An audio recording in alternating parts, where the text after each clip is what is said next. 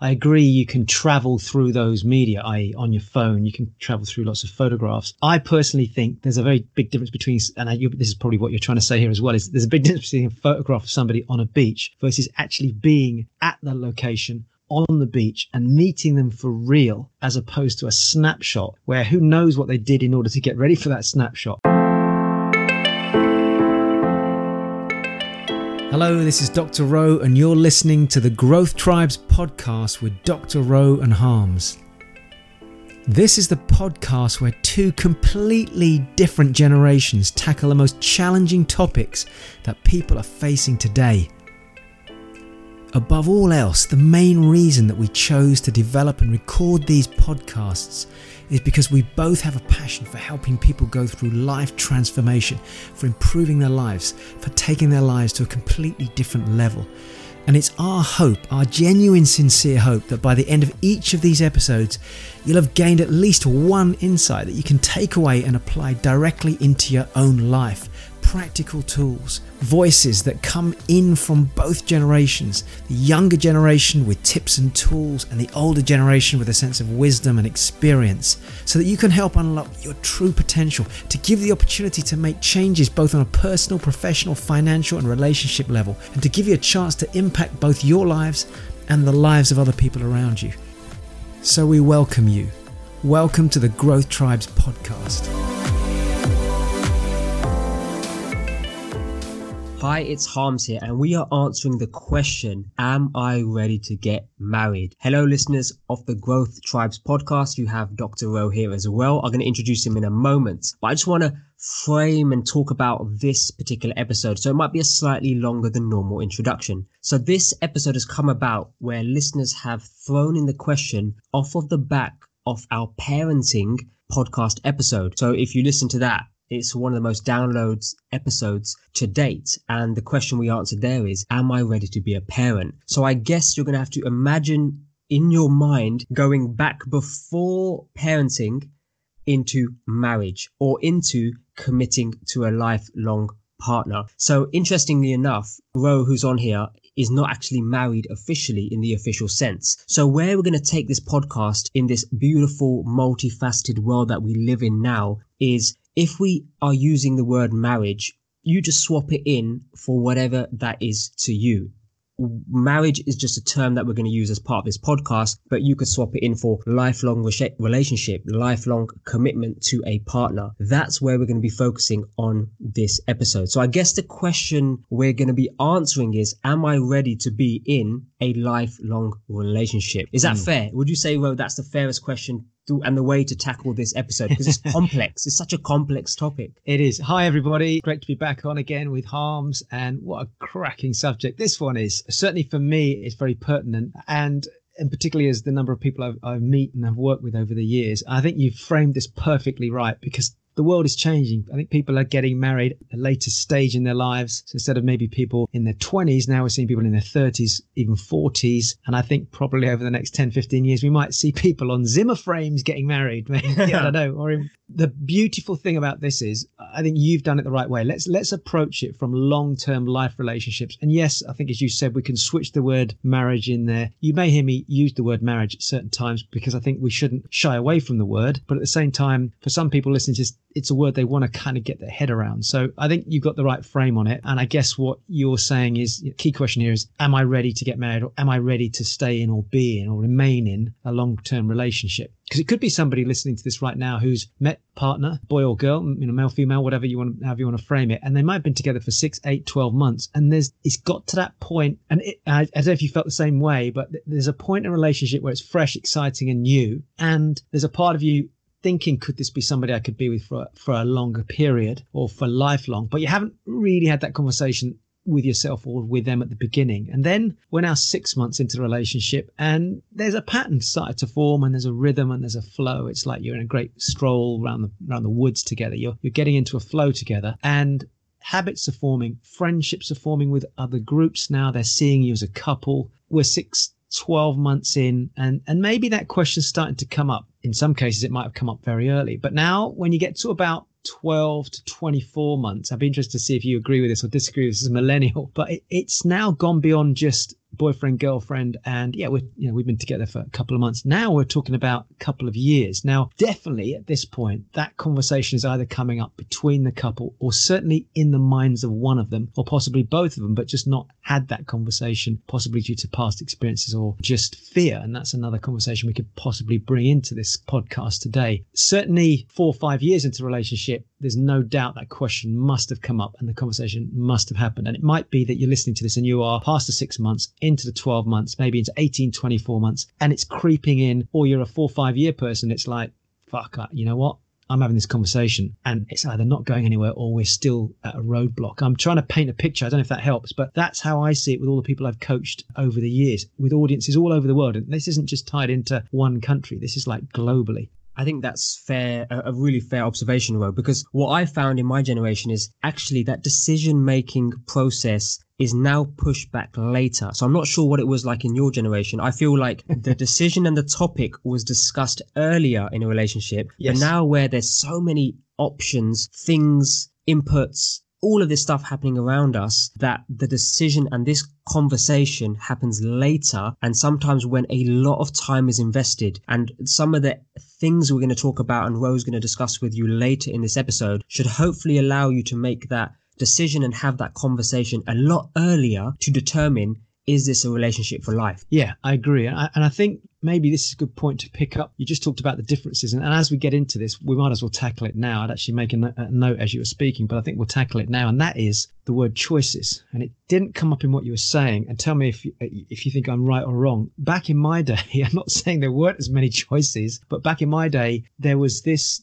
tradition, and we're talking about, I was born in 66, so by the time I was looking at the point where I could be getting married, we're talking about late 70s, that sort of period, early 80s. You're getting into that stage where you think about life, you think about marriages, and still there's that traditionalism of finding a partner, settling down and getting married, having a good job, you've got your education, having kids, etc. And that was the traditional model. We didn't have Tinder, we didn't have Facebook, we didn't have Instagram, we didn't have a phone that gave me an app that gave me a chance to look at 100 ladies, 100 women in the space of an hour if I just flick through. I mean, it's shocking to me now how much, I don't know if I should use the word choice, but how much access you have to seeing other people. And somebody listening to this might say, well, it's a bit grotesque. It's, I don't think it's natural, but we're human beings. And in my day, it was you went out to a pub, you went out to a nightclub, you possibly joined a club. Maybe, I was big into outdoor pursuits, so I would go to climbing clubs. And of course, I did climbing, mountaineering, walking. And if you look at the ratio, maybe out of 30 people in a club, you might have had 6 or 7 girls and the rest were all blokes. Oh yeah, we're off to go climbing, we're off to do mountaineering or whatever. So of course, if you're in that environment and you're looking for people of similar sort of values or same sort of interest to you, now you've got like 4 guys all around one woman, and she's there and she's got the pick of the bunch and having a bit of fun with it. And I'm joking, but not really, because it was a different environment. We didn't have, or you went, and dating agencies didn't really even exist in those days. So unless you were a traveler, which I was, unless you were somebody that could get out and meet people, it was a very different experience. Whereas now, as a millennial, you can maybe talk to me about what's out there from what you can see, but I just think choices mean, and here's an interesting study that was done years ago, but if you read books like Blink by Malcolm Gladwell, one of the things that he talks about is how we can make decisions quickly, how people can process things really quickly. And one of the studies he talks about is where they had it was a market stall, and they had 24 jams on one stall, and they had 6 jams on another stall, and people had the choice of going by and looking at the 6 jams and looking at the 24 jams. And interestingly enough, there were more jams sold on the 6 stall than there were on the 24, because with the 24 there was too many choices. People couldn't make their mind up, whereas with 6 it's less choice. Okay, well, I'll just go for that one. Same thing with a restaurant. I don't know if you've ever been to a restaurant, Harms, and you kind of open up the menu and gone, bloody hell, and you sat there with your mate and it's taken so much longer to choose than when you open up a really simple menu and I'll go, right, there's 3 vegetarian options, I'll have that one, as opposed to 23 vegetarian options. And it's the same thing, I think, for you as a millennial now. There's so much more choice, so it takes longer. And totally, you guys are looking at marriage in your 30s as opposed to back in my day, it might have been sort of mid-20s, mid to late 20s.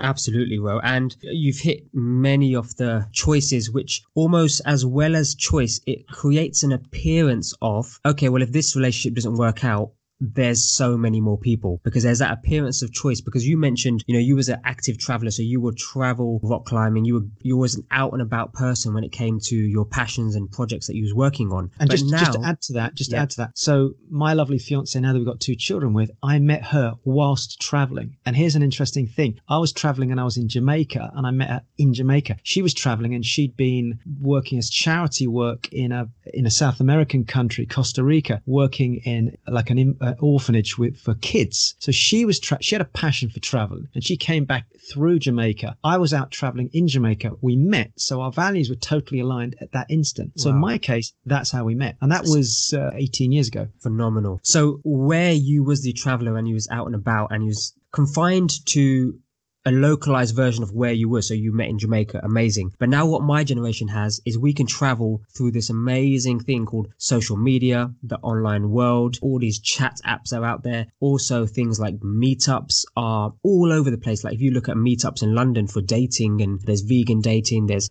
dating for ways to combine different cultures and values and things that you're interested in. It's phenomenal. The choice is everywhere. So I love that study because it actually explains what we're talking about quite easily. Why are my generation struggling and even asking the question of, am I ready to get into a long-term relationship? Am I ready for marriage? It's because there's an incredible amount of choice. And it's not necessarily that the amount of people, yes, the population has grown, but not necessarily the amount of people are available in choice, but the appearance of choice is through the roof because of what we can see on a daily basis through all of our media inputs. And I mean, I could be contentious here and say, well, I agree you can travel through those media, i.e. on your phone, you can travel through lots of photographs. I personally think there's a very big difference between, and this is probably what you're trying to say here as well, is there's a big difference between a photograph of somebody on a beach versus actually being at the location on the beach and meeting them for real, as opposed to a snapshot where who knows what they did in order to get ready for that snapshot. We actually, funnily enough, I mean, here's me talking about it, we met on a beach. We actually physically met on a beach. So it's warts and all, it's real. You're seeing that person with their hair a bit ruffled, or maybe their skin doesn't look just as perfectly ready. And because, I mean, these apps now, you can soften the filter, can't you? You can Dr. Owen Speedos. Yeah, you can't hide that.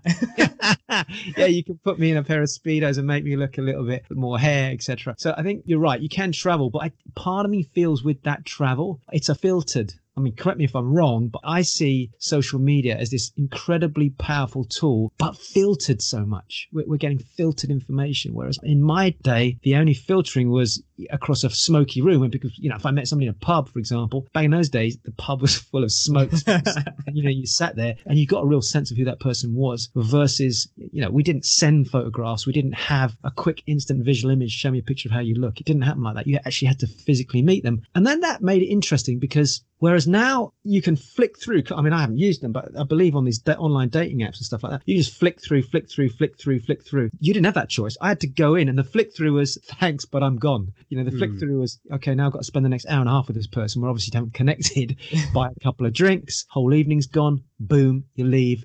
You never go back to that person. They don't feel they connected with you. You've flicked through, but it's a physical time process. It's real. It's face to face. And I think there are benefits to that, but there's also nowadays, because everybody's busy, it's like, well, actually, yeah, but hey, Ro, that evening that you spent there flicking through that one person and they weren't right for you and you weren't right for them, I can do that. And I could do 50 people like that in the same time. You just did that for an old traditional way. It's a very interesting difference.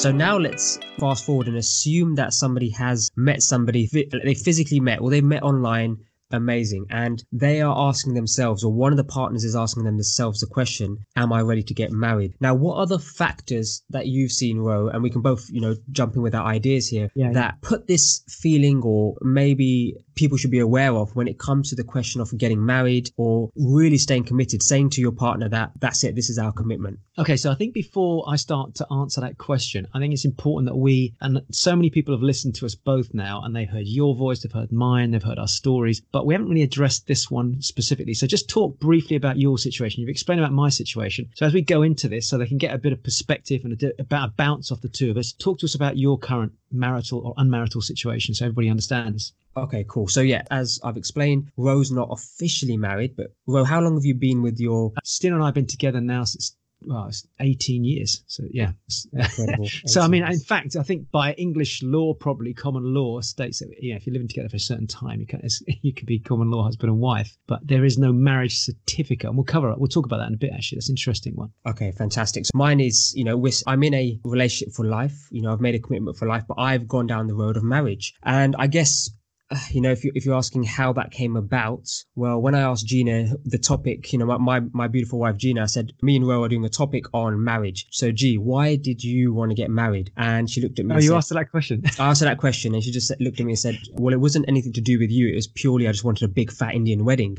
So I was like, thank you so much for your contribution for this episode. So that was her response. So I'm actually touching on a point here, which is actually that whole feeling and institute, and there's some religious elements here, cultural elements here, and the idea of having a wedding was almost like an official commitment to each other that we're going to spend the rest of our lives together. And it was a symbol to our families as well, that this is my partner for life. And the wedding and the marriage itself represented that binding of two people, I suppose, if that's a way to describe it. So that's my situation. Okay, well, let's come back. I want to ask you a bit more questions on that. Let me address your question and then I'll bring you into it. But then when we finish, I'll probably come back and say, based on what I've described, what was your experience? So I'm not going to give you any clues, and I'll let you kind of sort of react to it as we go through it. So I think for most people, the choice to get married or to stay, remember we're talking about relationship, or to stay in or be in, or, swap the sentence out as Harminder's already said. So am I ready to stay in or get into a long-term relationship? There's really only two elements to this. There's either the logical element or the emotional element. That's it. Now,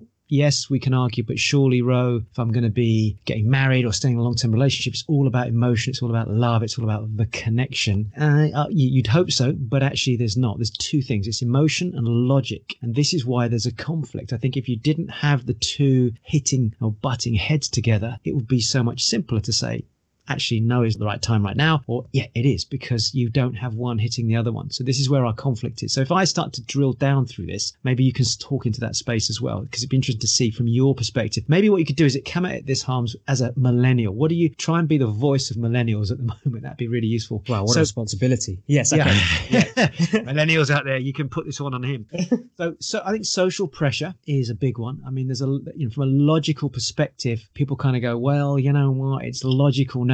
You're 32, you're 33, you're 34, you're 28, 29, you've been working for a while, you're financially stable now. This is just the thing to do. So you guys have been together, you've shown a commitment. This could be a mum and dad conversation to daughter or son. It could be a friend who's older. It could just be the social pressure of the fact that all your other friends have got married right now, and there's that little bit of shit, we're the only ones left, honey. I mean, that conversation can and does happen. And here's the big one, Harms, and I've had this because I know this. I mean, we've been together for 18, 19 years. You go to weddings. I've been to a lot of weddings, and when you're at weddings, people go, oh, so are you guys going to get married then? How long have you guys been together? Yeah, when are you guys? And I get it a lot, actually. I bet you do, yeah. Especially as a professional speaker and I'm out in front of audiences, like, oh, so you're not married yet then? And it's like, they don't go, oh, so you're not married. In fact, there's no easy way to ask that question.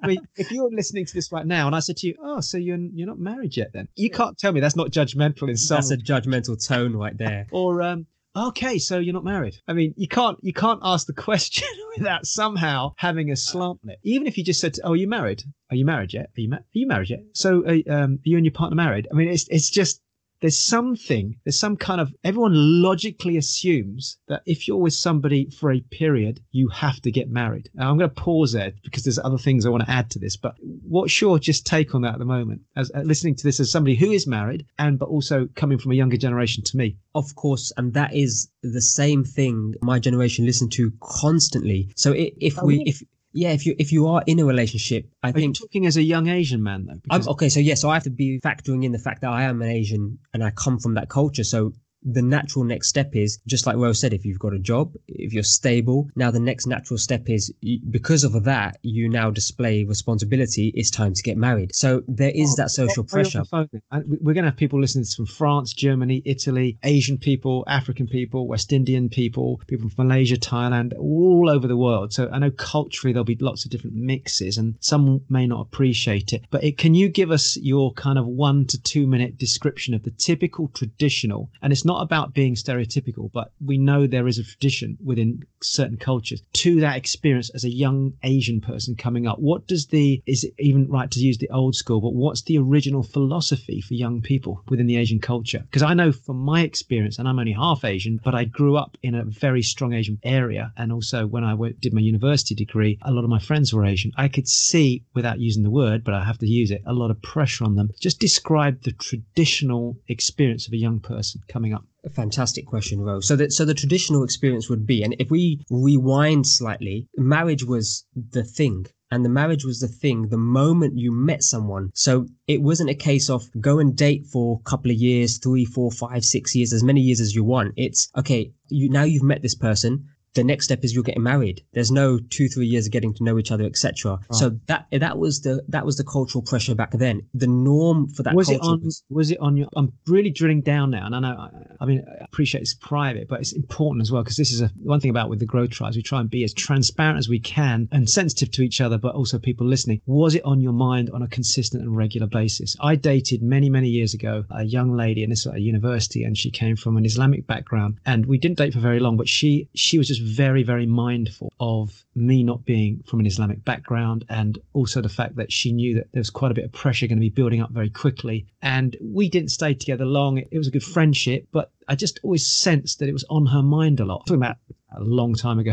I agree. And I think if we rewind the times, if I put myself in a time about probably 15, 20 years ago, okay, even just at that stage, then realistically, yes, it probably would have been on my mind a lot. But me talking personally, I was really lucky. My mum and dad just didn't put much pressure on us. So it wasn't I say also my siblings, etc., but it wasn't a case of it had to be on your mind constantly. So where this has shifted, so if I bring us now into present time, where my culture has shifted in the whole is we can now date, we can now get to know each other, we can now spend 2-3 years getting to know a partner before we determine if we're going to spend the rest of our life with this person. Are you describing an ecosystem of the London Asian culture? Because you're describing it from your experience being in London. But is that the case really across the whole of the globe, the whole of the UK? So the answer is no. So you're also aware of scenarios that occur, and that's because you've grown up in different parts of the country as well.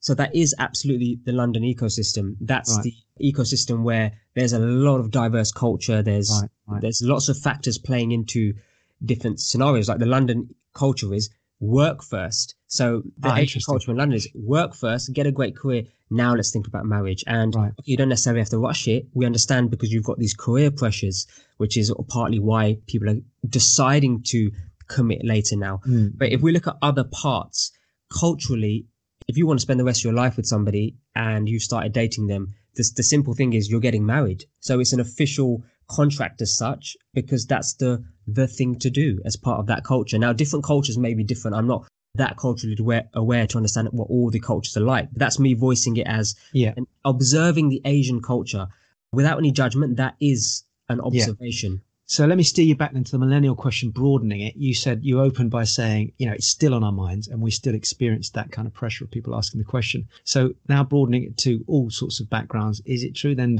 that for you, most people in that millennial age group are generally feeling a sense of sort of that logical pressure from around them? So it's yes, because it's the natural next step. So when you're having conversations, it's going to be around the moment you start dating somebody, or if you've got a friend who's dating somebody, the question comes up, well, is that person the one? Is that person the one you're going to marry? So it becomes a natural and that question itself, like you mentioned, when some people throw you some question, that question itself is the pressure.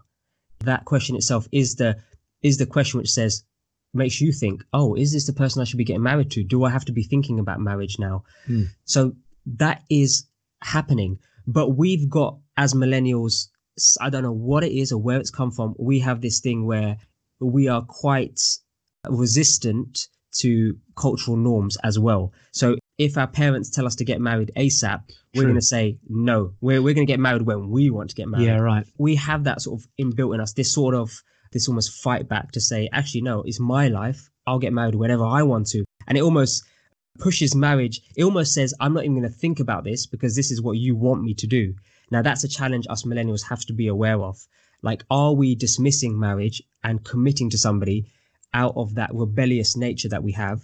Yeah. Or is it a genuine feeling that actually, you know what, I'm genuinely not ready for marriage? So I think that's something we have to be very careful of. Yeah, and I mean, we talked about this in another podcast, but there's a point where a person matures through different stages. So although millennials will be in a certain age group, there'll be a point where millennials hit an age group similar to mine, for example. And with that comes a different sense of awareness of the world, wisdom, and a different set of values and views. So interesting to hear you say that. I mean, just adding to all of this, of course, we're still in the logical part, not the emotional side, is then you've got financial reasons. Sometimes decisions are made around, should I stay with this person? I might come to that in a little bit later, but or get married to this person for financial reasons. I mean, I joked about it, I think in just a live I did about half an hour ago before I got here to the office, is tax benefits. There are tax benefits in the United Kingdom for people getting married. If, for example, you're a property investor, owning properties jointly, moving one asset from one person to the other, a pillow transaction, I think it's called. So, you know, jokes aside, there are people I've come across that have got married for logical financial reasons. Yes, they were together, and yes, they seemed to be in love with each other, but they just said, well, it just seemed like kind of a logical step forward at this stage in our relationship. And, you know, we can argue that one and say, really, is that the right way to do it? It's not for me to judge, but if the result of that decision leads to them breaking up a year or two down the line, oh, well, we should never have got married. And I actually know somebody just recently had this conversation, we should never have got married. When you hear that conversation, you're thinking, freaking hell, you know, that wasn't a marriage based on love, passion, connection, values being aligned. You were trying to save some tax. So, but it is logical in some people's minds. So but the challenge is, like you said, Ro, if later down the line, there isn't that connection of values, and we'll go into those elements in a moment. Yeah, I think we should. It's just going to cost you more money. Those tax savings are instantly lost. So if that's the way if you're basing your decision on that, maybe try add a few more layers, which is when we go into the emotional part as well. Yeah. The other thing, of course, is, and you've experienced this because you got married, is a marriage is a legal contract. It's a certificate. It forms part of a system. I've heard you say this before as well. You know, it's like some people make a decision to do something and you're buying into a structure. Now, that's not a negative thing, but we all have to remember that the minute we do that, the minute that certificate is signed and you are now legally bound into that marriage, it is actually a contract. And that contract states that if X, Y, and Z happens, and he gets this, she gets that, or if it's a same-sex couple, whatever, you are actually now part of a very old system of contract and law. And that isn't the same as an emotional marriage. And I've got to be mindful here because when you and I sort of going into the subject of marriage, if somebody wants to stay in a lifelong relationship, and that's the same question that we're addressing here as well, this doesn't apply here. So we're talking now about a legal contract as opposed to just an emotional contract between the two of you to stay together. Does that make sense? I just want to try and distinguish the two. That makes sense, Ro, but surely if I'm listening to this, and you may have got challenged on this in the past, which is surely it's more than just a contract. Surely it's somebody could argue it's a personal commitment. So that institution of marriage, it shows that there's a personal commitment here to the other person. So it's just more than just a contract. Yeah, I think I agree with you. What I'm, I guess, trying to point out here is that we're looking from a logical perspective. Once you go into that, for some people, it's, I want that commitment. And I see the commitment as the piece of paper. I mean, years ago, I actually heard a lady say this, and it was within our peer group. I didn't know her that well, but it was an argument that kicked off one time. And she just said, I just want to see that piece of paper. I want to see your commitment in writing. I just want to see that you're committed instead of just keep saying you're going to at some point in the future. So in her mind, it was, and part of me feels when I hear that is purely down to the fact there's not enough communication. And maybe in the back of her mind, she's doubting whether he really is committed. So by signing the document, doing it with the registrar and getting friends to watch it and witness it. And now now I know that you're married to me. Where in fact, really, it's just the finishing part of what is an amazing relationship. It's difficult to put words around it because the minute you look at it as a piece of paper, it's a contract. That's actually what it is. Yes. In this structure we call, we're certainly within this country, but in other countries as well. So unless you go to Vegas where you can go in and get married and then get divorced the next day. So you're right. I mean, ultimately it is a personal commitment. I could argue if you were my fiance and we were sort of in a relationship, you say, well, Ro, I just want to see that commitment from you. So it's more about a emotional commitment. But then we're saying we want the piece of paper to prove that. That's where it becomes a grey line argument. I don't know if I'm making sense, but it just makes sense. Yeah, that's what I found when I coached people. Actually, when I've had this conversation over a coaching session, this has actually come up. It's like, yeah, but I just want to see the commitment. And I've said, okay, so define commitment. And then he said, well, I just want to know that she's mine for life. And I said, okay, but what do you mean by mine for life? Well, I just wanted to get married. Okay, so how would marriage be different? How would you wake up tomorrow and do things differently tomorrow, knowing that there's a piece of paper there now? Well, we wouldn't, but I just know that now she's committed. And I had literally a circular, and she said, I don't want to give names away. This is going back about 5-6 years now, but the two of them sat there and you could see her face and she was like looking at me as if to say, see what I mean? See what I'm dealing with? she's like, what? But I love you, honey. I know you do. And we've been together for like 3 or 4 years. Yeah, I know we have, but I just want to know that you're totally committed to me. Well, I am totally committed to you. So, but prove it. Well, I prove it every day. We're together. We travel. We make plans. We've got a joint bank account. We bought a house together. We're talking about having kids. Yeah, but I just want to see that as a commitment. I just want the certificate. So for some, I know I sound like I'm having a bit of a rant, and I'm actually not, but it does come down to a belief that a piece of paper with a signature on it suddenly changes the world. We'll become different people. It means the commitment levels are different. Actually, one could argue people might then stay there if things are wrong for fear, because now there's a financial constraint, because now we're legally committed. That means if I pull out of this relationship, it's going to cost me money. So, and again, not always the case, but am I sounding like I'm a bit cynical, or am I just trying to be? I think it gives another side to the story, because actually, if the listeners are listening to this at home, a good conversation to have with your partner, a logical conversation, is how important is marriage to you? So if you can have this conversation really early, and also what does marriage mean to you? What does that act of marriage, if that's a conversation piece, what does it actually mean to you? Because if it both means to you that actually we feel like this is an official commitment, there's no backing out, however you want to describe it, then it's cool. But if somebody's saying, actually, no, marriage is not that important to me, I'm yours forever, it's irrelevant if I got a piece of paper, and somebody's saying, no, but I need that piece of paper, then that can be resolved a lot earlier. Yeah, and the two different values coming into place there, one being love and commitment and variety, the other one being love with a massive need for security. That's it. And by the way, the security is we get to sign a document. So it's... We can expand on that later. And it's a counter, that can be counter-argued, and it just to come, and that's why, because it's the beauty of human beings is we've all got different perspectives. So there might be somebody listening to this saying, that's exactly what I've been trying to tell my husband or my wife or my future husband or my future wife. It's like, when we got married, it was like I felt I was forced into this because... So I guess what I'm trying to say is that there's no right or wrong to this, but there is a way of looking at it differently if you're caught in a cycle of the same argument and you're finding you're hitting heads. So this is the logical side conflicting with what is the other part I wanted to mention, which is the emotional side. Now, let's tackle that. So the emotional side is to do with you. So, and you've already come to this to some extent where you said, like, what does it feel like to get married?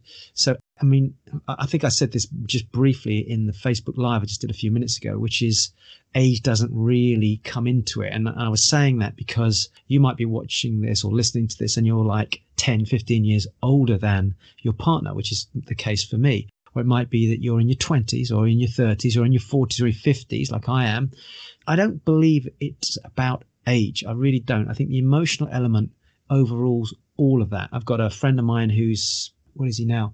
I think he's somewhere around about 60 and his partner is 30. So there's a 30-year gap. They've been together for probably just over 10 years and they're genuinely happy, totally as a couple, totally committed. I think they've got 1, possibly 2 babies. Lovely couple. Age gap, massive. If you look at it, it's almost like a person's life. If you listen to and you're a millennial, you're 30 years age, but they're really happy together. So, I mean, there's several things to consider. Number one, if you've been together for somebody for a long time, is there an emotional sense of commitment in this? Well, we've been together for a long time. Maybe we should get married. I mean, have you ever heard that conversation? Do you think that you're old enough to have heard that conversation yet, Harms? Or is that one that I might have heard more because I'm that much older? I don't know if millennials actually have that conversation. Maybe or millennials stay in relationships that long. So that's the other fact. That's the the variable here. Yeah. Okay, let's talk about that. I mean, do you think that that's the case? That's a good point, actually. Do you think that because there's more choice, they're jumping in and out of relationships, less commitment? I think that's one factor. And of course, there are relationships that last longer and,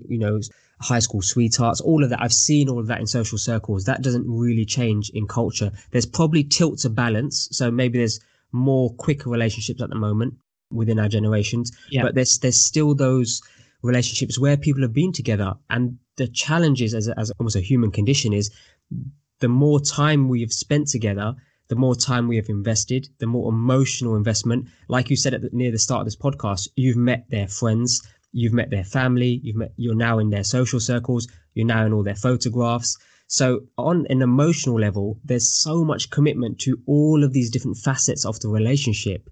So that feeling alone can, regardless of if the relationship is healthy or you feel like this is the best relationship, there's so much commitment in all different areas that the feeling is, okay, well, maybe the next step is we should get married. Yeah, so that's great. So this is where the butt of heads, the conflict, the two tribes come against each other, if you like, the tribe of logic, the tribe of emotion come to wrestle, because, you get people saying to you, well, shouldn't you get married now? You've been together for such a long time. And now emotionally, you're like, well, it feels like I want to be with this person. She feels like the right person to be with. He feels like the right person to be with.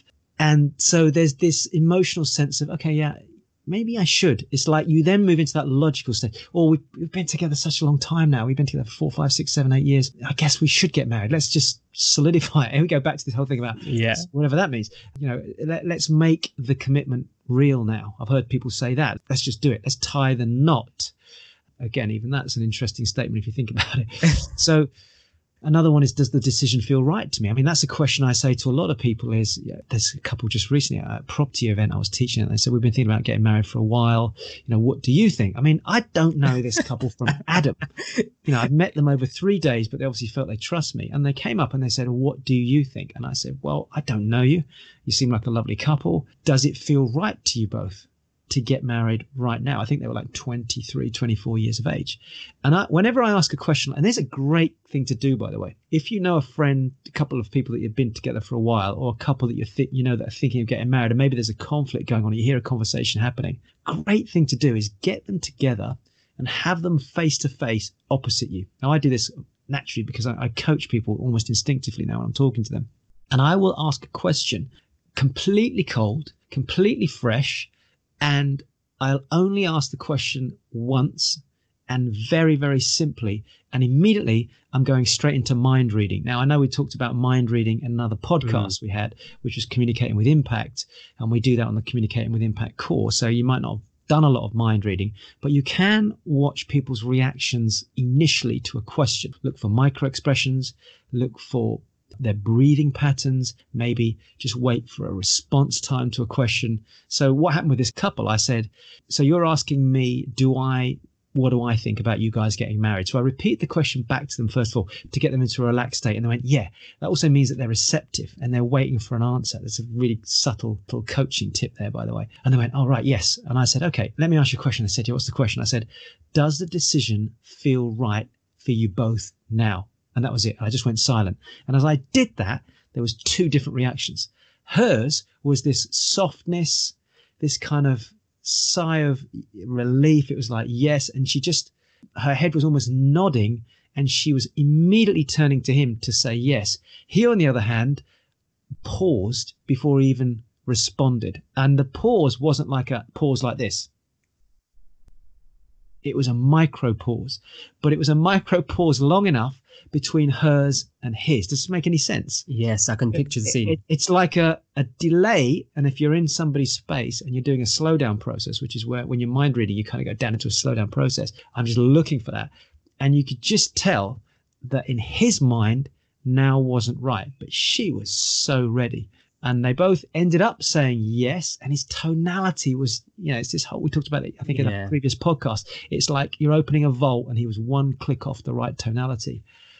And then they both said yes. And then I turned to her and I said, do you believe him? And to be honest with you, I didn't ask for permission to coach them. But I'd been with them for just over 2 days. And so they kind of trusted me in that space. But it's fascinating. That one question, Harminder, made such a difference. And I said, do you believe him? And she went, this is her response.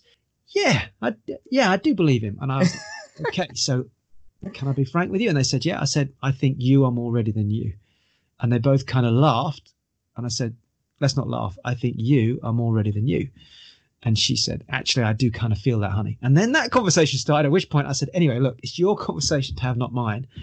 But if you're not ready yet, and I turned to him, I said, at least discuss it, because you're about to build a property business together. That's what you're talking to me about. Now, if you're not ready and your lovely partner is here, and you go and build a £1 or £2 million property business, which we can talk about on another podcast, because I think both you and I have done that. So we should make that a subject of a future podcast. I said, what happens now if after £1 million worth of property, £2 million worth of property later, all of a sudden you've changed your mind and she thinks you're going to get married, you're building this for the kids, for the family, and actually you're not thinking that.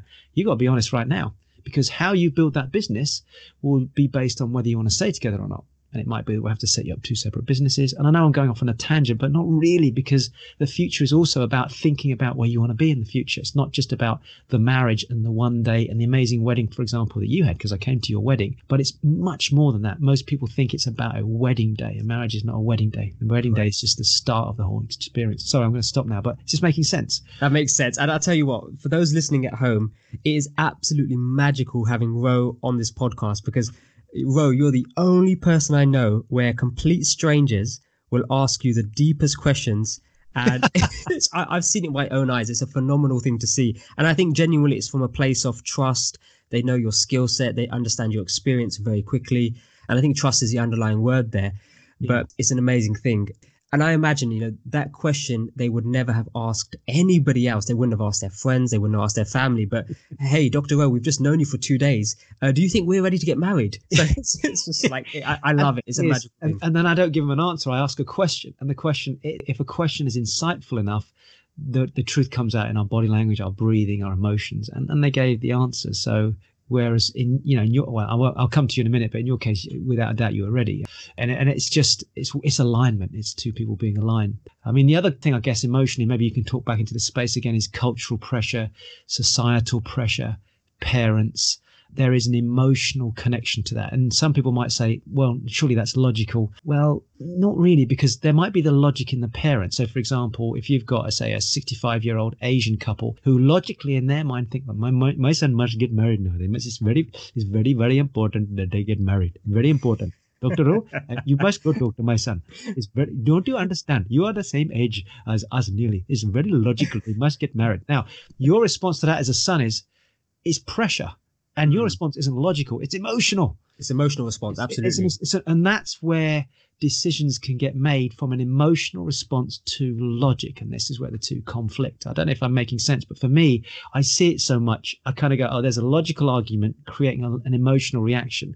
And this couple are buying into the logical argument from the parents, and they're getting married for the wrong reasons. Whereas you're telling me, actually, a lot of millennials take the logical argument and kick back against it and emotionally push against it, and actually almost like, I'm going to prove them wrong. Exactly. And that's the emotional response. And I think I have dived into the culture. So what I won't answer that, but I'll leave the listeners with, when we talk about logic and emotion. So imagine the parent here in the scenario that Ro just explained. He or she or the mum or dad or whatever's got a timeline in front of them or a flow chart. And the flow chart says step 1, baby's born. Step 2, they go to school. Step 3, they get a degree. And the next box is, the moment they meet somebody, they get married. So that's their flow chart. So when they're at that flow chart and they're telling their son or daughter, right, you're at flow chart step number 4 or 5, it's time to get married. And the emotional response, open a clean piece of paper, they don't have a flow chart. They're not living their life by flow chart, especially us millennials.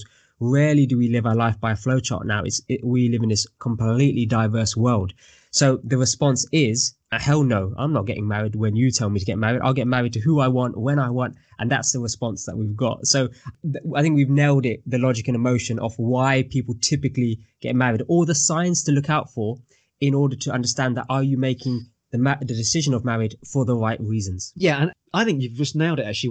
When I wrote Turning Point, I think the first page of the Turning Point book, I wrote down the whole concept of awareness. And awareness is the first step to change in any transformation, any turning point in your life. So what we're doing here is making you aware, and you may be aware of them already, but we're kind of magnifying them, of the different pressures, stroke reasons, stroke decision processes that people go through in getting to that point where we say, right, yes, I'm ready to get married. And I think from my perspective, I'm saying, well, let's look at it a different way. Let's look at it as a way that maybe is forcing you to make that decision as opposed to you naturally making the decision, which I want to get to actually as we go through this. But so this is about observation at this stage. Get the mirror out and start to ask yourself some questions around this. Is this logical pressure on me at the moment? Is it an emotional pressure? Is it emotional pressure I'm putting on myself? Or is it an emotional pressure I'm developing as a result of a logical argument I'm being put upon me, i.e. financial reasons, legal contract, etc. I think having done that, Harminder, I'm just going to throw this question at you and hopefully you can just respond to it in a natural way without having to sort of pause and think it through too much. And that is, so I've watched you, I met you when you were engaged, correct? Correct. Right. So I didn't meet you prior to that, and I've been privileged to be there and be part of your journey and be invited to your wedding.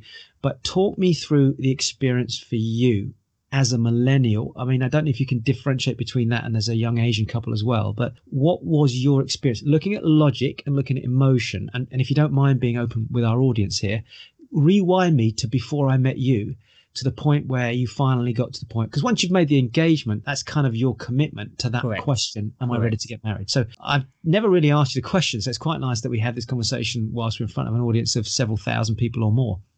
So I think from my scenario, I was, and I still, pinch myself, I think I got very, very lucky. It's very hard to put words around the scenario. So I met G 3/4 years ago before we got engaged, and we just clicked straight away. Now, I think this question's almost best answered by going through, and we almost did this without realizing what we're doing. So, for example, there's exercises and examples that we're going to give people later in this podcast, or actually in the next stage here. And we had naturally gone through those elements. And those were, for example, visioning our future, having an open conversation and saying, what does our future look like? Do we want children? Where do we want to live? Those questions. What do we value in life? But we at this stage, because we hadn't gone down a path of real self-awareness and personal development and understanding the logical part of what I'm describing to you, the reason I say I got lucky is because it all sort of clicked into place in the sense that we had gone through some of the exercises we're going to talk about in a moment just by luck. That's me being open. I didn't know what we was doing, but what we were doing was having an open communication.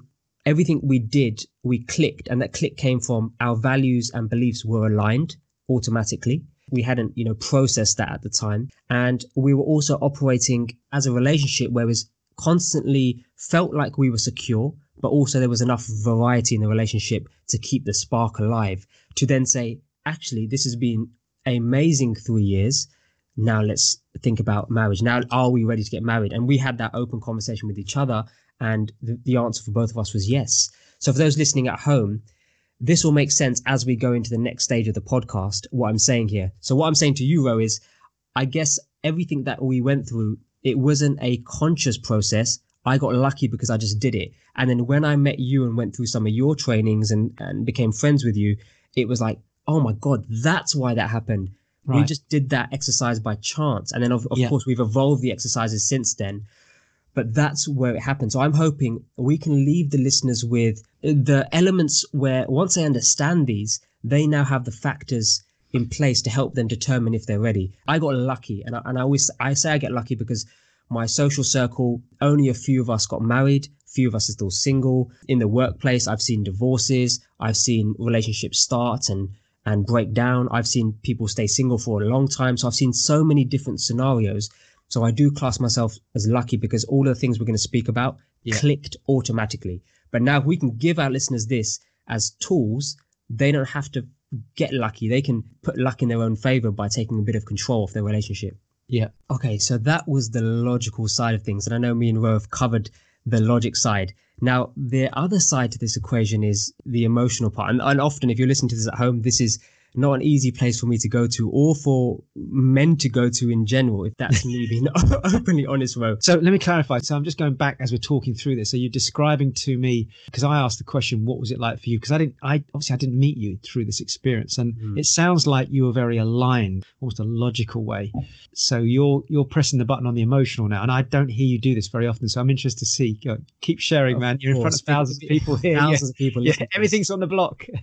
So I use the word lucky, but that's me saying I was lucky from my context, but the reason I was really lucky is I met the most amazing woman who she just was open, flexible, but allowed us to evolve together. So we challenged each other. She could take the challenge. She could challenge me back. And it was never a case of he's right, she's right. It was just pure flexibility. And for those listening at home, you can almost sense I do sometimes come from a logical place, Ro, but where I come from a place of logic, there's always a challenge to come from a heart space.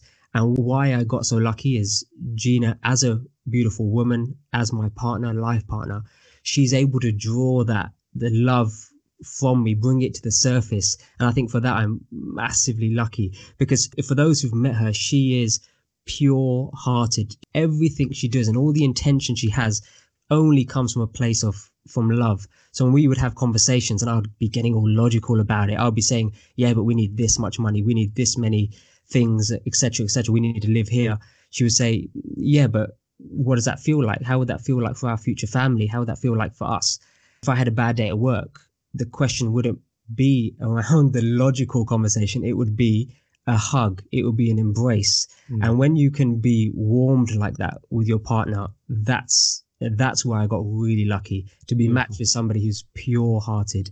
So when I'm faced with that, all the logic just goes out of the window. So if you was to ask me back then, why did you get engaged? It would be that would be the reason.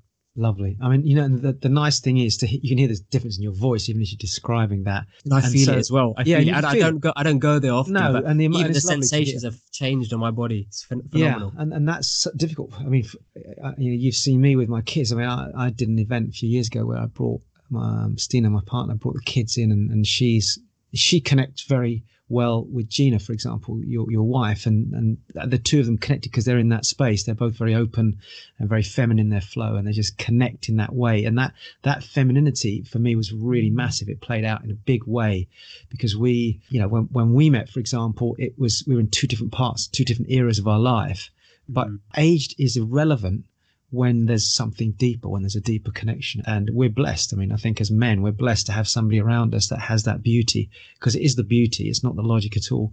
And that brings out the best in us. And I think we're very privileged, both of us, to be in that situation. And interesting enough, you know, listening to you describe an area of what I classify as these 4 levels of relationships. So I'm going to swing it a bit more logical for anyone listening. You're thinking, well, how do I know, you know, what type of relationship I'm in? Naturally, human beings want to categorize things. So if I said to everybody listening, and this is written in detail in the book when I wrote The Turning Point, I actually did a chapter on this, but let me just give you kind of headlines on this. So before we start there, Ro, let me just frame this section that we're going into now. If you're working your way through this podcast, remember we're asking the question, am I ready to get married, or am I ready to be committing to a long-term relationship? So this is now where we talk about the factors to help determine if you are ready. These are the factors that I say I got lucky with because Gina was so open, and we both just flowed through this process thanks to her. But these are the actual logical things that you can actually take hold of. So the first thing is, what are the different levels of relationship? Good. Thanks for framing that, because I'm just I'm passionate to plow into this and really sort of bring the subject to the surface. So it's good that you're setting that up. So they've got maybe a pen and paper to write this down. All right. So level 1 is basically, for want of a better word, I'm in it for me, if you want to write that down. So you're trading in a relationship. It's often 2 people meet. There's a bit of a connection initially, or there's a really strong, powerful connection. Sometimes it's driven by a sexual connection, and maybe one person's come from a hurt place, bad relationship, abusive relationship, that can happen, by the way, or just not been in a great place for a while, meet somebody else who is completely the opposite. You know, if your ex-partner was really rough, rude, almost verbally abusive, and conceited and ego and self-driven, and you get out of that relationship, I typically, when I'm coaching couples, meet people that go into a relationship with somebody exactly the opposite. So they look for somebody who can feed them lots of connection, lots of love, lots of gentleness, and lots of kindness. And they go in and they just basically bounce off each other. And it's often a short-term relationship because it's fulfilling an immediate need. It's not a long-term relationship with a long-term view. It's like, I need this now, and I'm going to get this from this person. Often it's physical, it's sexual, can be financial, it can be emotional dependency as as well. It's not a dependency relationship as such, because that's a level 2, but it's kind of a trading. I just want to get in, be in it for a while and get out. And those kind of people often are in relationships for a short period. And when you meet them after 3 or 4 or 5 years, or, you know, you haven't seen them for a while, or you just know them for years, that will be the person that you know that's been in and out of relationships and never settled into anything more than 2, 3, 4, 5, 6, 7 months. And that's it. Boom, they're gone. Does that make sense? And are you familiar or have seen that before in other people, Harms? Yeah, so I have seen it in other people, and it's often, you know, for example, trading can be, for example, in a sexual nature as well. So that's telltale signs. You know, I'm just dating for the sex. Okay, sex is now boring. Let's move on to the next partner. And I think that's an example of a trading relationship. Now, okay, this is where it gets interesting, because if the couple that are together stay longer than that period, and it happens to be that one of them is more financially stronger than the other one, it can actually move into a dependency relationship. Now, it could be that people meet and they don't have a level 1 relationship. They move straight into a level 2 relationship, i.e. they meet, there's a connection, and one is more financially stronger than the other one, or one is more emotionally stronger than the other one because of they haven't had such experiences in the past, negative experiences. And so one tends to lean on the other. Now, this is your traditional type of relationship way back in the day where, you know, man would go out and work, woman would be at home and be the homemaker. I mean, that's your very traditional 50s, 60s type relationship, even 70s. Yeah. And that's changed a lot in the last 20, 25 years. But back in those days, that will often be how it would be. So financial dependency relationships can start off as a couple that really connect together. However, if that connection isn't massively strong and they haven't done all the things we've been talking about, is asking the question, you know, am I ready to get married? But they just kind of automatically do it because it's comfortable. And he says, I'll do this. And she says, I'll do that. And they kind of fit into this rut. Often one is financially dependent on the other. Now, I don't want to stereotype here, and you got to correct me if I'm wrong, but coming from an Asian background myself, I would say that that's been quite a big part of Asian culture. Would you agree? Where typically the male has been the financial driver and the female, the mother, has been the person that's looked after the family, cared for the family, stayed at home. That can lead to a financial dependency style of relationship. Correct. And I think that does feature in our culture, Asian culture, sorry. And I think you're spot on when you said it's certainly the old school style. So, you know, for those who've watched the series Mad Men, you know, the main character in that's an example of a financial dependency relationship where he was the executive of the marketing department and his wife would be at home and she was taking care of the house. And that's the stereotypical world that was then. And it does still remain in certainly certain cultures, certain societies, and I think it is still there. But I think what's changed slightly is where finances have become more important, you'll see the partner starting to work because the family has no choice. So I think that's where that's shifting slightly. Yeah, and actually on that note, there's definitely a shift in finance. So they still exist. I see them a lot. But now it's a different shift. You know, the woman's gone out and she's entrepreneurial and she's very smart which, you know, this is the funny thing, right? Two couples, same level of aptitude, same level of academic qualification, same level of just go-getter nature. But traditionally, it would have been the man that went out and did that. Whereas now society's changed and it's saying, well, you know, either of you can do it. I see now a lot of women going out and doing amazing things in business and in their careers. Yep. And that financial dependency relationship still exists, except it's the other way around now. So he's back at home, for example, and she's out. But you can get it in same-sex relationships where one is more dominant financially than the other one. What I'm saying is it's a shift away from the first type of relationship, which is just trading one for the other, sex, etc., short-term. This is now a longer-term relationship and it's become financially dependent. But it's not necessarily a wow, we're connected, we're unconditionally in love, we're spiritually evolving, we're emotionally evolving. It's kind of got into a rut and it's financial dependency. Now, it can move up to another level, which is called a balanced couple, or it could be starting as a balanced couple. So, for example, you and Gina, one could argue, could easily have fallen into this after a period of time. And that is, in other words, because you both come into the table as educated people and you're both of the same age group, you get together, you get married. Actually, you know, you could both equally be earning the same amount or she could be earning more than you. But the balance being that you both provide for the home. So a balanced couple is you get together, you stay together, You both contribute to the house. You kind of bring different things to the table, and you care about each other. You're in love with each other. And after a while, you're in love with each other. You stay together. You go to work. You come home. You go and have a holiday 2, 3, 4 weeks a year. 5 years later, you stay together. You come home from work. You put your slippers on. You sit down. You have your dinner. You sit over dinner. You talk. Maybe you've got kids. Maybe you haven't. 7 years later. And somewhere along the line, what I see is the shine go out of the relationship. There isn't that spark. There isn't that wow that used to be there. There's no evolvement of the couple. There's no emotional development. And you can actually see this in Harms. I don't know if you've seen this or not in people around you, but I've seen this at the age I'm at. It can regress back because if the couple aren't connected, they've not evolved, they've not understood their values, their needs, and they're not really exploding together and growing to another level, what happens is if they get annoyed with each other, they can regress back to a point where they start arguing or trading. I'll do this for you if you do this for you. I do this if you do this for me. You do this, I'll do this. Fights start to form. And actually it can move back towards a level 1 or a level 2. And if, by the way, in a balanced couple, a husband or a wife loses a job, wow, we're definitely shifting back to a level 2 relationship, which puts more stress, which can then bring it back to a level 1 where one gets so pissed off they start saying, well, I'm only going to do this if you do that. Yeah, but you're never around. Yeah, but I'm making the money. You're at home because you're not making the money. You lost your job. And fuck, we've now regressed back to a level 1. Now I don't want to sound negative because that's not the purpose of this, but I'm just observing what I've seen, how I've coached people, and how it can happen right under our noses without us even being aware of it. Now, I don't know if this is making any sense, but I'm just trying to give it a category so that people can start to get a sense of, oh shit, well, we're here at the moment, or great, we're here at the moment, but be aware of it. That's what I'm trying to say. And I'll tell you what, well, I love level 3 because I think that's typically where most relationships sit in, especially of my generation. So if I'm looking at millennials, because I'm 30 years old, we're new into relationships, or we've been into a relationship, a balanced couple relationship for now 2-3 years. People are sitting there. So what I love about this is now listeners at home have an awareness of this is where we are. And okay, I understand where we are, but we don't want to get to where Dr. Rose said, which is where the shine, it gets a bit dull, the relationship gets a bit beige, magnolia walls. We don't want to get there. So I think the awareness for my generation there is fantastic. So I think I'll leave it with that, with a balanced couple. Nice. Okay, so, well, in that case, let's take it to level 4. Now, level 4 is an unconditional relationship. It means that you are emotionally developing together. You're growing. And this is what you described about you and Gina.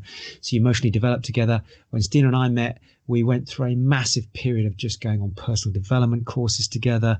We read books together. She reads different books to me, and still does. And because she is an emotionally developed person, and in that sense, an emotionally developed woman, and also just very feminine by nature, she challenges me and tests me and asks me questions and keeps me in that space of wanting to evolve in areas that maybe I'm not so interested in because I've got my own place I want to evolve into.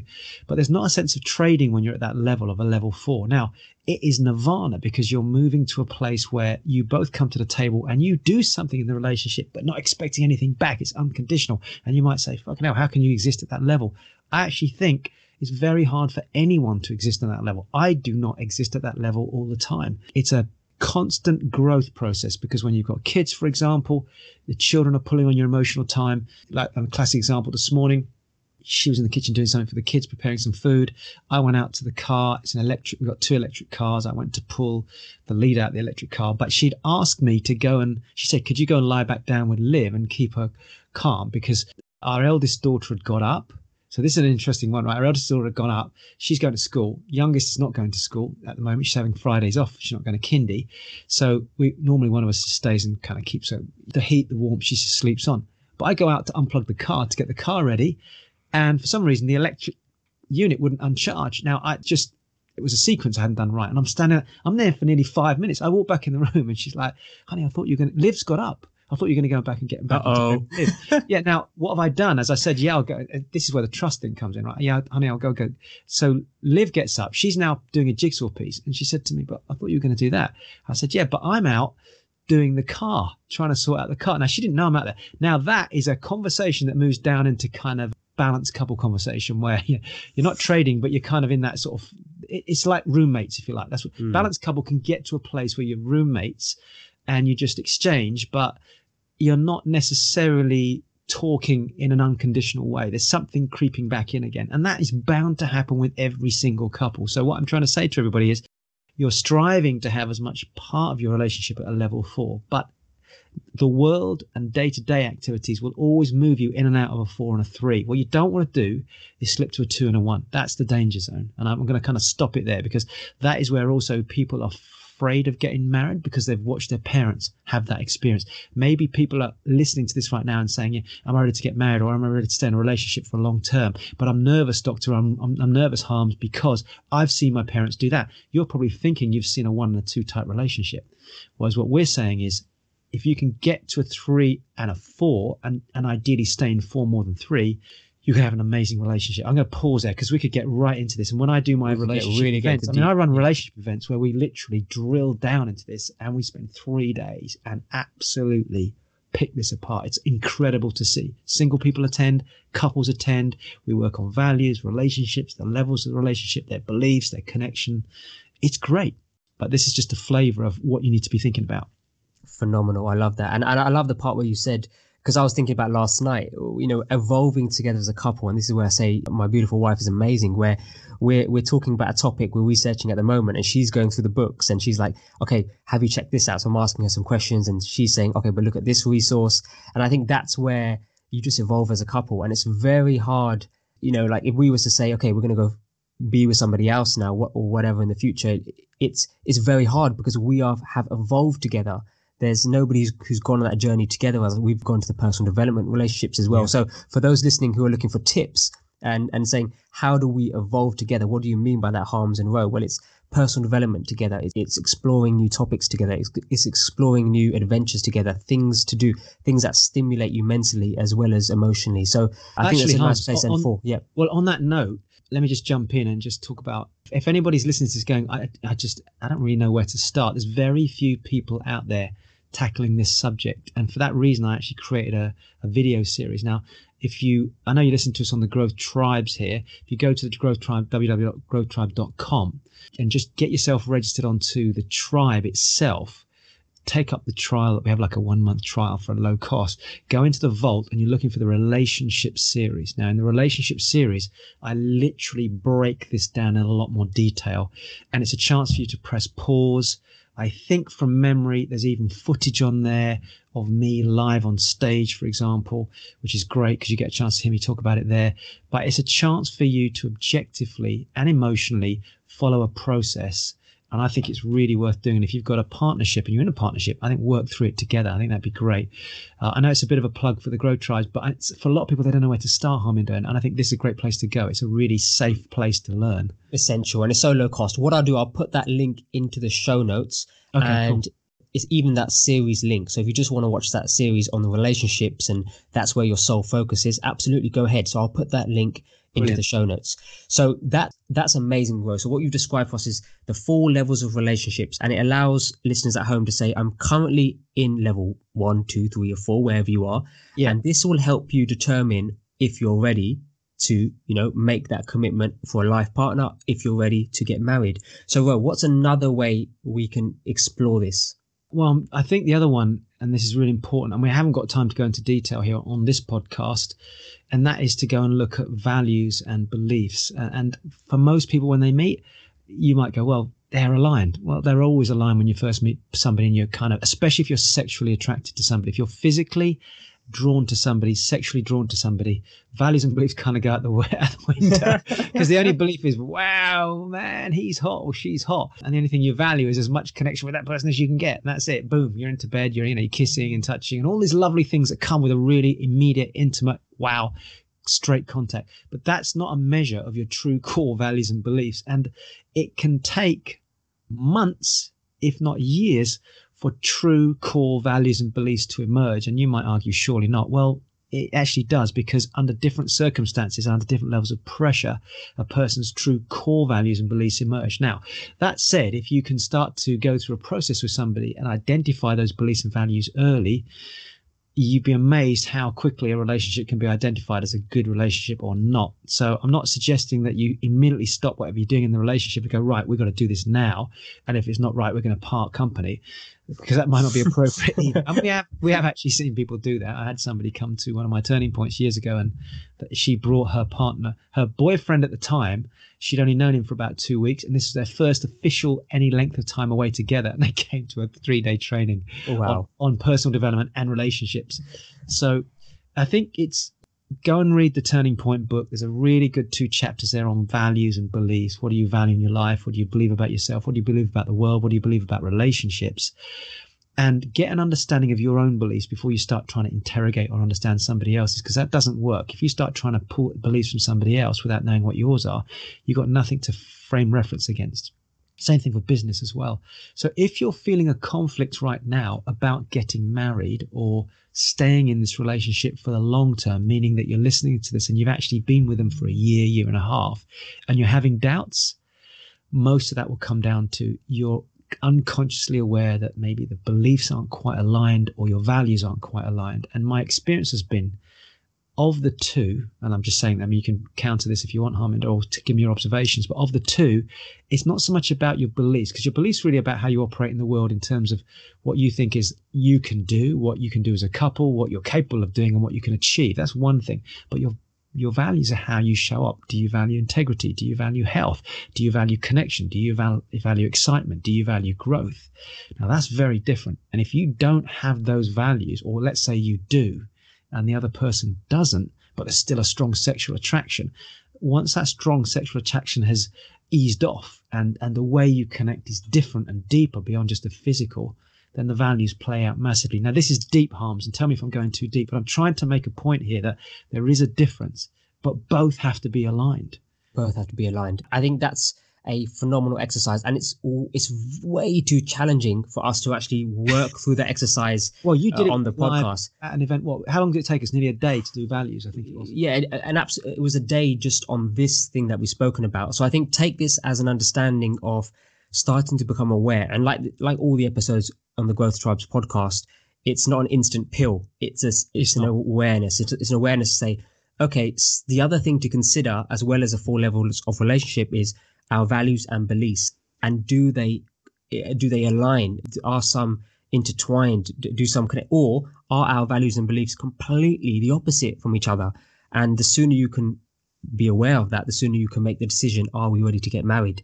So I think that is in the video series I mentioned, just that there is a section on that, and it's more than me just describing it here. So I think it's worth, for those of you that are going to go and do it, or if you're a listener and you're already in the Growth Tribes, you may have been into the vault and just not done the relationship series yet.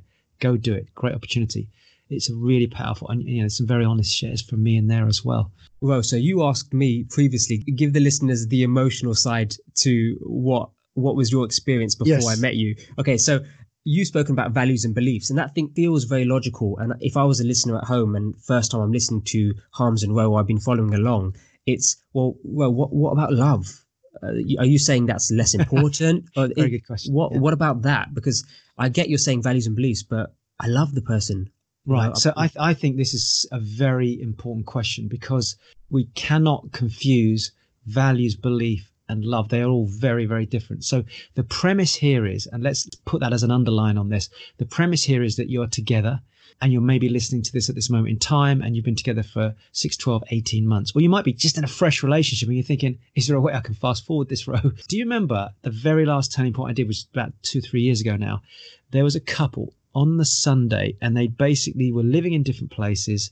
They were married, had 2 kids, I seem to remember, and she literally could not even look at him. Do you remember that? And I brought them to the stage on Sunday. Yeah. Now, the starting point to that was before I brought her to the stage, because I brought him up to the stage first to challenge him on something, and then it blew up that they were in a relationship challenge. I asked him the question, do you love her? Because if he'd said to me, yeah, or, well, I used to love her, well, or it's kind of different. If he'd had any of those answers, I would not have even considered bringing her up, because that ended up being about a 2-hour intervention. But the minute he said to me, I totally love her, because he said it with that level of commitment, I then, if you remember, turned around and said, is your wife in the room? And then she sort of stuck her hands up. She looked very nervous and very reluctant, and we brought her to the stage.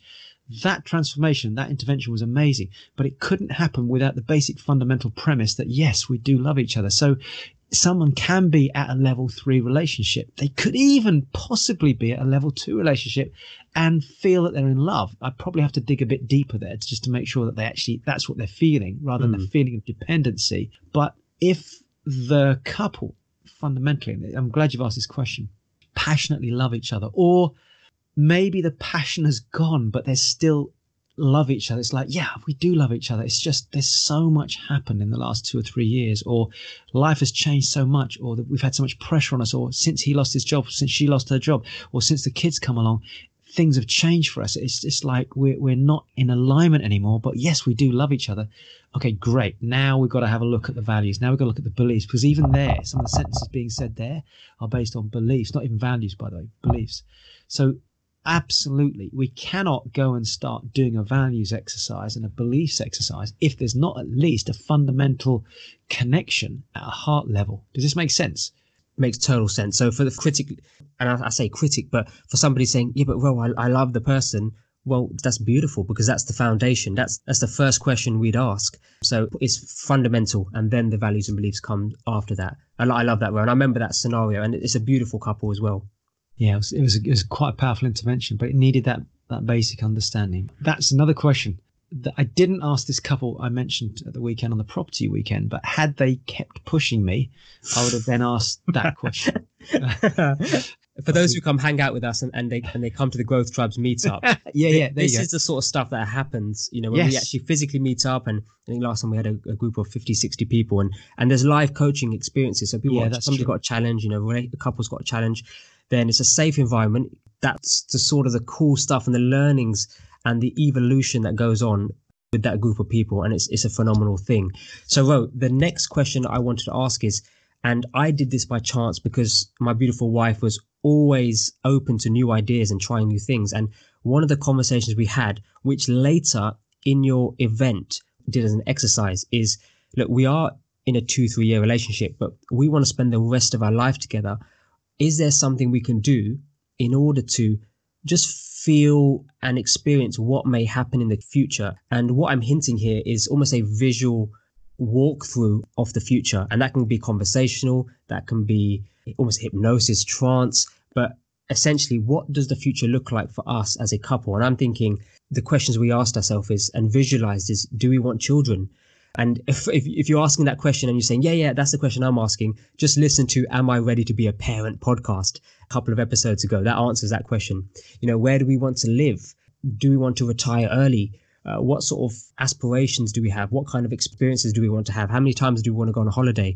All of these, do you want to live close to your parents, away from your parents? All of these questions we have to play out in our mind. And we sort of asked ourselves these questions, but it really became an experience at your event where you took us on a journey. Now, can you just quickly talk into that space for the listeners who may not even understand what visualization is? I think the key, a lot of people actually do it without realizing it. What do you think about kids, honey? But it's not done in a framed way, in a more, and I hate to use the word structured, but it's not done in a way to broach the subject, which often the bloke will glance over. So what you're describing there, things like, do you want to have kids? Where do you want to live? Do you want to retire early? All these things. These are brilliant questions. And actually, they're questions. Are these going to go into the show notes? Because I think it'd be worth popping those questions in. I can do, yeah. These are questions that you really do need to consider. So the point is, you can bring the future into the present by simply describing and exploring and getting passionate about, and even writing down and looking at photographs and, honey, this is where I want us to live, or this one us to do. And look at this couple over here. Really want to do what they're doing. So it's about generating a really passionate conversation rather than a logical one with that person you're with, to get a sense of whether they're aligned with that future. Because if you're describing it and they're on their phone, if you're describing it and they're half watching the TV, or if you're describing it and they're kind of nodding but not interacting, what that tells you and I is they're just agreeing with you, but they're not really involved with it. You want them to be involved with that description of the future. Let's really describe how we want it to be. And if you get any tweaks that don't feel right, this is where you're checking back in with the values. So it's very, very powerful process. And if you don't do it, I think you will find yourself disappointed, because when you get to a point in the future and you go, but this isn't how I wanted it to be, they're going to go, well, how did you want it to be? And you go, well, I want it to be like this. And they say, well, but you didn't tell me that. I thought you wanted this. So whenever we complain about something that isn't quite the way we want it to be, it's because we haven't at some point defined what that is. We've just put it in our minds. So we're taking it from our heads and our hearts, and we capture it on paper. And then you both look at it and say, yes. And it gives you, that's like setting your compass. Now we're ready to go. Every time you take a step forward, a day forward, a week forward, a month forward, a year forward, 5 years forward in the relationship, the compass is set and it's pointing, so you can always check back into where your north is. So that's really what it is. It's about setting north on the relationship, but making sure that both persons' north is pointing in the same direction. And I urge you listening at home, if your partner, when you are having this conversation with them and they are looking at their phone and they're distracted, I think one of the ways to approach it is when Ro does put on a large event where he guides people through exercises like this, is both of you come as a couple, because then it's a supported environment. It's an exercise. It's like, without using the word, structure, a process that Ro can guide you through, and it's a safe, distraction-free environment where you've got no choice because Ro is not going to allow you not to do it. And so I think I urge you, if you want to really expand and grow the relationship and both be on the same level and have that north, both of you have the same path and the same road towards north, which starts from that conversation and that description. Come to, whenever Ro's putting out an event, come on board.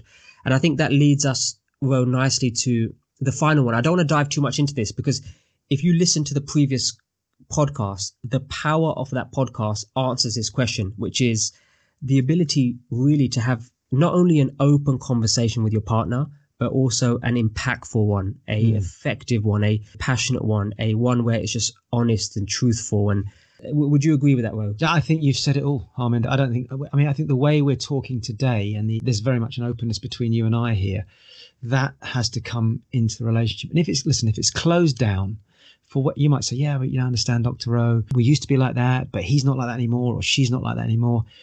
Back up a minute. Remember, every human being starts to develop and carry baggage over time if it's not released, if it's not let go, if it's not dropped, if it's not worked on, if it's not emotionally developed. So for all you know, there might be a fear building up in your partner. There might be concerns. There might be a personal block that's going on. And the easiest way to deal with that or to handle the stress is they just shut down their external communication so that they can internally try and resolve things. So it might not be that they don't want to communicate with you. It might be just that they've got stuff going on themselves. So I think you've got to clear the decks, create an environment to have that conversation, but make sure it's done from a place of the heart rather than from the head. Because the minute you go, we have to do this, it's logical, if we're going to plan the future and blah, blah, blah, honey, we've got to sit down and do this logically. I'll get a pen out, we'll bullet point everything, and we'll write this up as a type, we'll type it all up, we'll put it on the wall, and we'll have it with bullet points, and I'll have a dates and everything against. That then starts to feel a bit scary for somebody. Where if I was Gina, I said to you, come on, Harms, let's sit down together. I really want to explore some of the things we've been talking about over the last couple of weeks. I'll get the pen out. You just chat and come on, let's capture it on paper. I'm so excited. That's a very different experience. Any closed communication at this stage is usually a sign that somebody is either in pain or they don't want to take that step forward into the future. And you've got to find out if it's a personal block, let's resolve it. If it's just simply because they're not visionary, they don't have the same values as you, they don't even have a belief that it's a good idea to get a vision in place. If that's a fundamental belief, you're kind of screwed to start with. I'm not trying to be disrespectful to your partner, but if their belief is we don't need to do that, why do we need to sit down and describe the future? Why do we need to get a vision board? Why do we need to write it down? That's bullshit. We'll just fumble along and we'll get there eventually. You got problems. That relationship's going nowhere. I'm just being brutally honest. I'm going to stop there before I get into a rant. And I think just to finalize that, Ro, before we give them some action steps, I think when you do master the art of communication, because, if you're somebody listening to this at home and you're thinking, oh my God, Ro, Harms, you ask some fantastic questions. It's all come from a foundation of, I guess, mastering the art of communication, which allows us to ask these searching questions, ask our partner the tough questions, the questions that may not be so pleasant, questions which may prompt you and your partner to think of things that you may not have considered. So when Ro says, almost strangers who've only met him for a couple of days come and speak to him and say, should I do this? They almost naturally gravitate towards you, Ro, because you can ask them these questions, because the people in their world who haven't effectively mastered communications, they can't communicate with impact, they just can't ask these questions to them. They may be sympathizing. Oh, you know what? It's always like that. Marriage is always like that. Don't worry. Get used to it. Marriage gets dull after a couple of years. If that's the communication they're having with you, then you're not effective in your communication. You're not around the right people for it to be powerful, which is probably why they come running up to you and say, what the hell do we do? Should we get married? And why I probably got the questions on Instagram am I ready to get married? Well, interesting enough, you and Gina very quickly approached me, if you remember, on that first weekend we met, and it was that level of openness as well, and that's going back a long time now. I mean, just again, I know I'm probably promoting a bit in this particular recording, but that's because this is such a sensitive subject, and it's probably the one that comes up most when I'm doing an event is relationships, and that communication is so I run events, as you know, Harmon. We do something called Communicating with Impact, and on that weekend, one of the things I teach people to do, apart from going through the different components of the communication system, is how to develop very quick rapport, which gives people a chance to come to you and talk to you, but also how to go through the process as a couple of opening up and starting to get a greater connection with each other. So, these process of mind reading and understanding when and how to get that level of presence and connection. So if they want to find out how to come to one of the communication workshops, the events that we run, what's the best place for them to do that? Because you usually know how to direct people, Harms. Yeah. Where do we send them? So what I'd say is the best thing to do is head to growthtribes.com and leave your email address there. You'll see on the homepage there's a box, and it allows you to create basically a completely free membership. And what it does, it keeps you in the loop of when there's an event, there's a new book, the latest podcast is released. Ro's done because Ro, you do fantastic videos on property and wealth education. Yep. If you want to see when those are released on a weekly basis, it just drops straight into your inbox. So I think the best way is to leave your email address there. And that just makes sure you get the announcement first. And that's the best way, Ro. Brilliant. Okay, that's lovely. So, yeah, I totally agree with you. Communication, 100%. Okay, Ro, so I'm conscious now that I don't want to overwhelm the listeners. The original question was, am I ready to get married? Which evolved into, am I ready to become a partner to somebody for life? Am I ready to commit? All of those questions. And then we've taken them through many different sequences, and we've given them some real great, almost, again, the word structure comes to me naturally, but exercises, structure. We both shared our different life scenarios, how we are in a relationship and how we made those decisions. But I think the next thing is I will plug a lot of these onto the show notes. So there's some quick reference guides for people. But I say, without overwhelming the listeners, because there's so much here, is what would be your next actions and suggestions? Because we've been going on quite a while, and I know we can continue to talk about this topic for a long time. Yeah, okay, so it is a big subject. Let me just give, I'll usually try and wrap up with 3 or 4 things. If you're listening to it right now, first of all, as we've talked about, go and have a look at the website and pick up some of the tools from there. So 4 steps. If you're currently in a relationship right now and you're at that point where you are making that decision, or it's on your mind, and maybe you've held back talking about it, or your partner's been coming to you and saying, come on, honey, let's talk about it.